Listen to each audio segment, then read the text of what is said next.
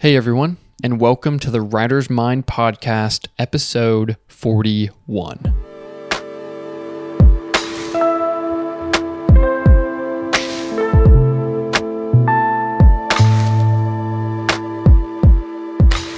All right, welcome to episode 41. If you want to listen to episode 42 and all of the other even episodes, you can find all of them on patreon.com/thewritersmind. You get one extra episode every single week, patreon.com/thewritersmind. Today, what I want to talk about is leveraging your time, and even more important than that, understanding leverage and also how to actually apply this specifically to your writing and to the time that you spend on a first draft of your screenplay. So this is going to be a bit more of, it's going to be kind of concept and thinking, but it's going to be conceptual with the practical element of actually how to apply the information that I'm going to be talking about right now specifically to a screenplay and to a first draft. So one of the big things that people get stuck on is leverage and time and work and all this sort of stuff. So just because somebody puts in 80-hour work weeks doesn't actually mean they are using their time as effectively as they should be, right? So we all know that you can work 80 hours in a week and be making less than somebody who is working 10 hours a week or 4 hours in a week. Why is this? Well, because there are tasks that are higher leverage and lower leverage. So the angel investor and podcaster, kind of Silicon Valley philosopher guy, Naval Ravikant, one of the things that he said that really is true is that it takes about the same amount of effort to run a startup company as it does to run 3 restaurants. So what he's saying here is if you spend your time doing things that have a higher amount of leverage, then you can get a higher amount of return for the same amount of work. Now, he's talking about that specifically monetarily, but this is not just a monetary concept, okay? Because what you will find is that there is a small amount of the work that you do that makes up most of the important things that change in whatever the task is. So with us specifically, it's screenwriting, okay? So what I see a lot of writers do, especially when they're on their first screenplay, and especially if they're not in film school and don't have some person that's telling them to write, is they have an idea and then they spend months and months and months on an outline. Now, they could spend up to years on an outline, or they write 30 pages of it and then they come back to the outline and then they go back and forth between outline and first draft and blah, blah, blah, blah, blah, just forever and ever. Okay, why do people do this? It's like, well, they don't actually know what to spend their time on. That's part of it. And then they also don't want to do the work, and that's another part of it. But what I want to specifically talk about is understanding what to spend your time on, because you can get way more done on your story in a day or two than you could in 2 years of working on your story. How is this possible? Well, it's possible because you have to identify what are the high leverage tasks or the high leverage questions you need to answer to actually make real progress in your story. Okay, so what I mean by this is, the reason I was able to do a first draft of a screenplay in 48 hours from having no idea to having a full completed first draft that is at the very least coherent. It's not a great story at all. It's not even a mediocre story, but it's coherent. It hits beats. It has some semblance of characters. There's a clear plot line. It on its fundamental element, it has an engine to it, right? And the way that this is possible is it is all about finding the right things to spend your time on and only doing those things. So here's kind of how you should think about it. So what writers do is they come up with an idea, okay? Maybe they write an outline, maybe they write a couple scenes, and then they don't work on it. And then a month they come back and they look at it and they outline. Maybe they write a scene or two. Maybe they write 15 pages and then they go away. And then they start something else because something else grabbed their attention and then do that. And then they come back to this other idea and they're like, oh, I really do love this idea. I haven't worked on this for a little while. I guess I should really sit down and get some work done on this. And they sit down and they do some writing and they do some outlining and they work on a couple characters. And then they read some book and the book says, make sure that your characters have, good descriptions on the way that they walk or what they wear or whatever. And then they spend another month on what their characters should wear and what accent should their characters have. And then how do I, create scenes that exemplify the characters' unique clothing, right? They just do all of this garbage because they don't actually know what they're doing and they're not focusing on the right thing. Okay. So the way that you can actually leverage your time in the right way is you kind of come into a story and this is kind of what you're thinking about. Okay. You're thinking about what is my philosophical conflict? Square one, right? That's your square one. And I made a podcast about how I can kind of quickly build a philosophical conflict. I literally just kind of build a couple in that episode. I forget what episode it is. I think it's 15 maybe. So go listen to that episode. So step one, build a philosophical conflict. You can do that very quickly, or you can at least set up the parameters of that very quickly and then define over time. Also, ideally, it's something that has been inside of you for a while because the best types of stories deal with philosophical conflicts, philosophical questions, ethical and moral dilemmas that you as the writer have been struggling with yourself.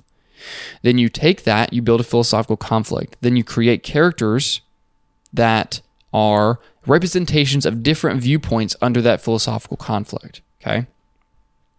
Once you have created character, so how do you create characters that are actually representative of the philosophical conflict? Where, well, essentially they hold beliefs on the philosophical conflict. So again, I talk about this in the other podcast, but if your philosophical conflict is about what to do with sacrifice or sacrificing for greatness is, I think, what I talked about, then you have some characters that hold certain beliefs on this side, and then you have certain characters that hold beliefs on the other side, and then you actually create, that is where the whole idea of the philosophical conflict comes in, because you have characters that are in conflict, not in just the plot or any of that, but specifically in their beliefs. From there, I would say use some story circles, and then quickly you can get a general structure of how this should go. Right? Because structure is not constraining. Structure just helps you send your philosophical conflict through a story with momentum that makes sense. So one of the things I've repeated again and again is that formulaic stories have nothing to do with using structural methods and everything to do with not having a strong philosophical conflict. A story is boring and predictable because the philosophical conflict is not strong and you understand the beats of a good guy, bad guy story, not because it uses structure. So you send your story through a structure. I like to use Harmon's story circle, and I like to break each of my acts and act 2 into 2 parts and create 4 story circles that I send the story through. And you can watch me do this in the 48-hour video. So then, at that point, you have a philosophical conflict, some characters that should hold beliefs within that philosophical conflict, and a structural momentum to send your characters through that. And you can do that in a day, but really, if you're serious about making this a real story, it really shouldn't take you any more than like 2 weeks, but you can give yourself 2 weeks to actually do this. Then, after you spent 2 weeks defining your philosophical conflict, defining your characters and their beliefs and the actions they will take based upon those beliefs and the structure of your story, now it's time to write. And then you can write that first draft pretty quickly. Ideally, you're not spending more than 3 months on a first draft. Ideally. Now, most writers don't do that. Most writers are spending literally years on their first draft. Try not to do that. Okay? Because here's the thing. No matter how much time you spend in the outline phase, and no matter how much time you spend on the first draft phase, whether you spend 3 years or 2 weeks, you're going to come out the other end and you're going to have the same amount of problems. Okay? Just because you spend a ton more time on your outline doesn't actually always translate to a better first draft. Sometimes certain things are fixed, but largely as a whole, you're not just writing this particular story, you're also getting used to the process of writing a screenplay. So no matter if it takes you 3 years to write that first screenplay or 3 months, it's still going to be a first screenplay.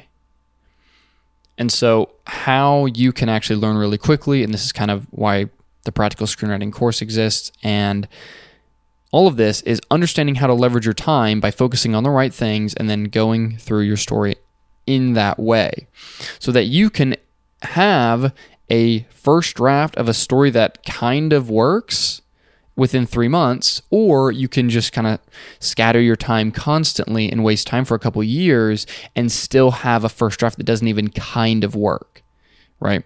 And so you should not ever really be thinking about how much time have I put into something. What you should be thinking about is, have I made real progress on the important elements of this task? Namely, in screenwriting, the important elements of defining the philosophical conflict, defining characters based upon that, and creating a narrative momentum structure that actually serves that philosophical conflict and can bring it forward, right? So when you're asking yourself those questions, and when you are brainstorming through those lanes, then suddenly you are cutting out all of this excess crap that you don't need and do nothing but slow your first draft down. And really what is going to happen is, again, it's just about leveraging your time and leveraging your understanding of what is the most valuable thing to be focusing on. Because what happens is, too, a lot of writers, they get to that first draft and then they suddenly shift into polish mode. Great, I did the big whole hard writing part. It's polish time. I need to go back through and change a few scenes, maybe a few sentences, correct some grammar, and we're good to go. But the reality is you're going to get to the end of that first draft, and what should you come back to? The fundamentals of how your story work, philosophical conflict, your characters, and your structure. Because that will continue to be the most important thing. Those as the most important thing doesn't change just because you have a first draft. So dialogue doesn't suddenly become the most important thing you should focus on just because you have a first draft. And what I find again and again is that writers want to be distracted. Writers love being distracted. They genuinely love being distracted because it allows them to, have some fun and not actually get a story finished. And look, there's a lot of people that are just writing for fun or just working on a screenplay for fun. And that's great. You know what? Like, if you love kind of just hanging out and having fun, building a story and doing some world building, that's totally fine. And I love doing that, and I've done a ton of that. And if that's you, then that's great. But if you're somebody that's saying, okay, I want to tell stories that impact people, I want to do this on a professional level, I want to move into an industry where I can actually get projects from paper to screen, then you have to consider what you're spending your time on. And you need to always be asking yourself, am I spending my time in the right way? But not only that, am I asking myself the right questions? And is my story focused on the right important things so that it actually becomes what I want it to be? So I see a lot of writers that they even know that they're spending time on the wrong things, or they'll make a feature. Like I've seen people that have actually gotten features produced and were like, yeah, I was too focused on the style of this, or I was too focused on trying to be, or my visual effects, or I just wasn't focused on the right thing. And the right thing to focus on is always to tell a good story. That's my opinion. Well, that's my opinion, but also in regards to just storytelling, that is just the objective, of course. If you want to be a cinematographer or a effects guy, then that's one thing you can do. But when we're talking story, we really need to get the story honed. So I hope that helps you kind of frame this. What also I found just inside of this leveraging your time idea is that it also is about the information you take in and the learning and the education you take in and what you make as your primary beliefs going forward in a certain field, right? So what I mean by this is you can read a book by Robert McKee and a book by John Truby, and you can watch videos on storytelling, and you can do all of this stuff. But at some point, what's going to happen, either consciously or unconsciously, ideally this is conscious, is that you are going to start creating a few pillars of beliefs based upon your education, and that will then define the writing that you do. Okay? So what will happen is you will then figure out that, okay, this is something I really believe about writing, and then this is something I really believe, and this is something I really believe.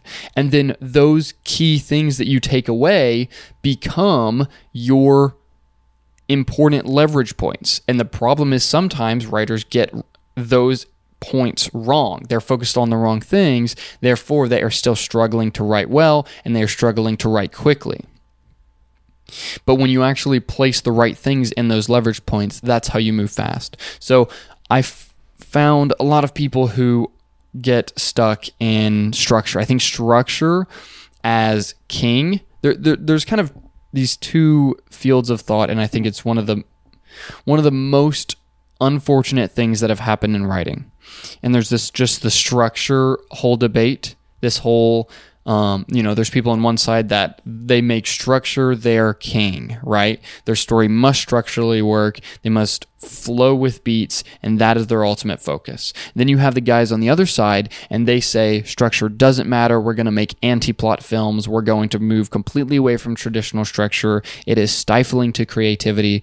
And you have this side as well. But both of those have put structure as either king or structure as devil, and both of those beliefs should not be core beliefs in regards to your story, okay?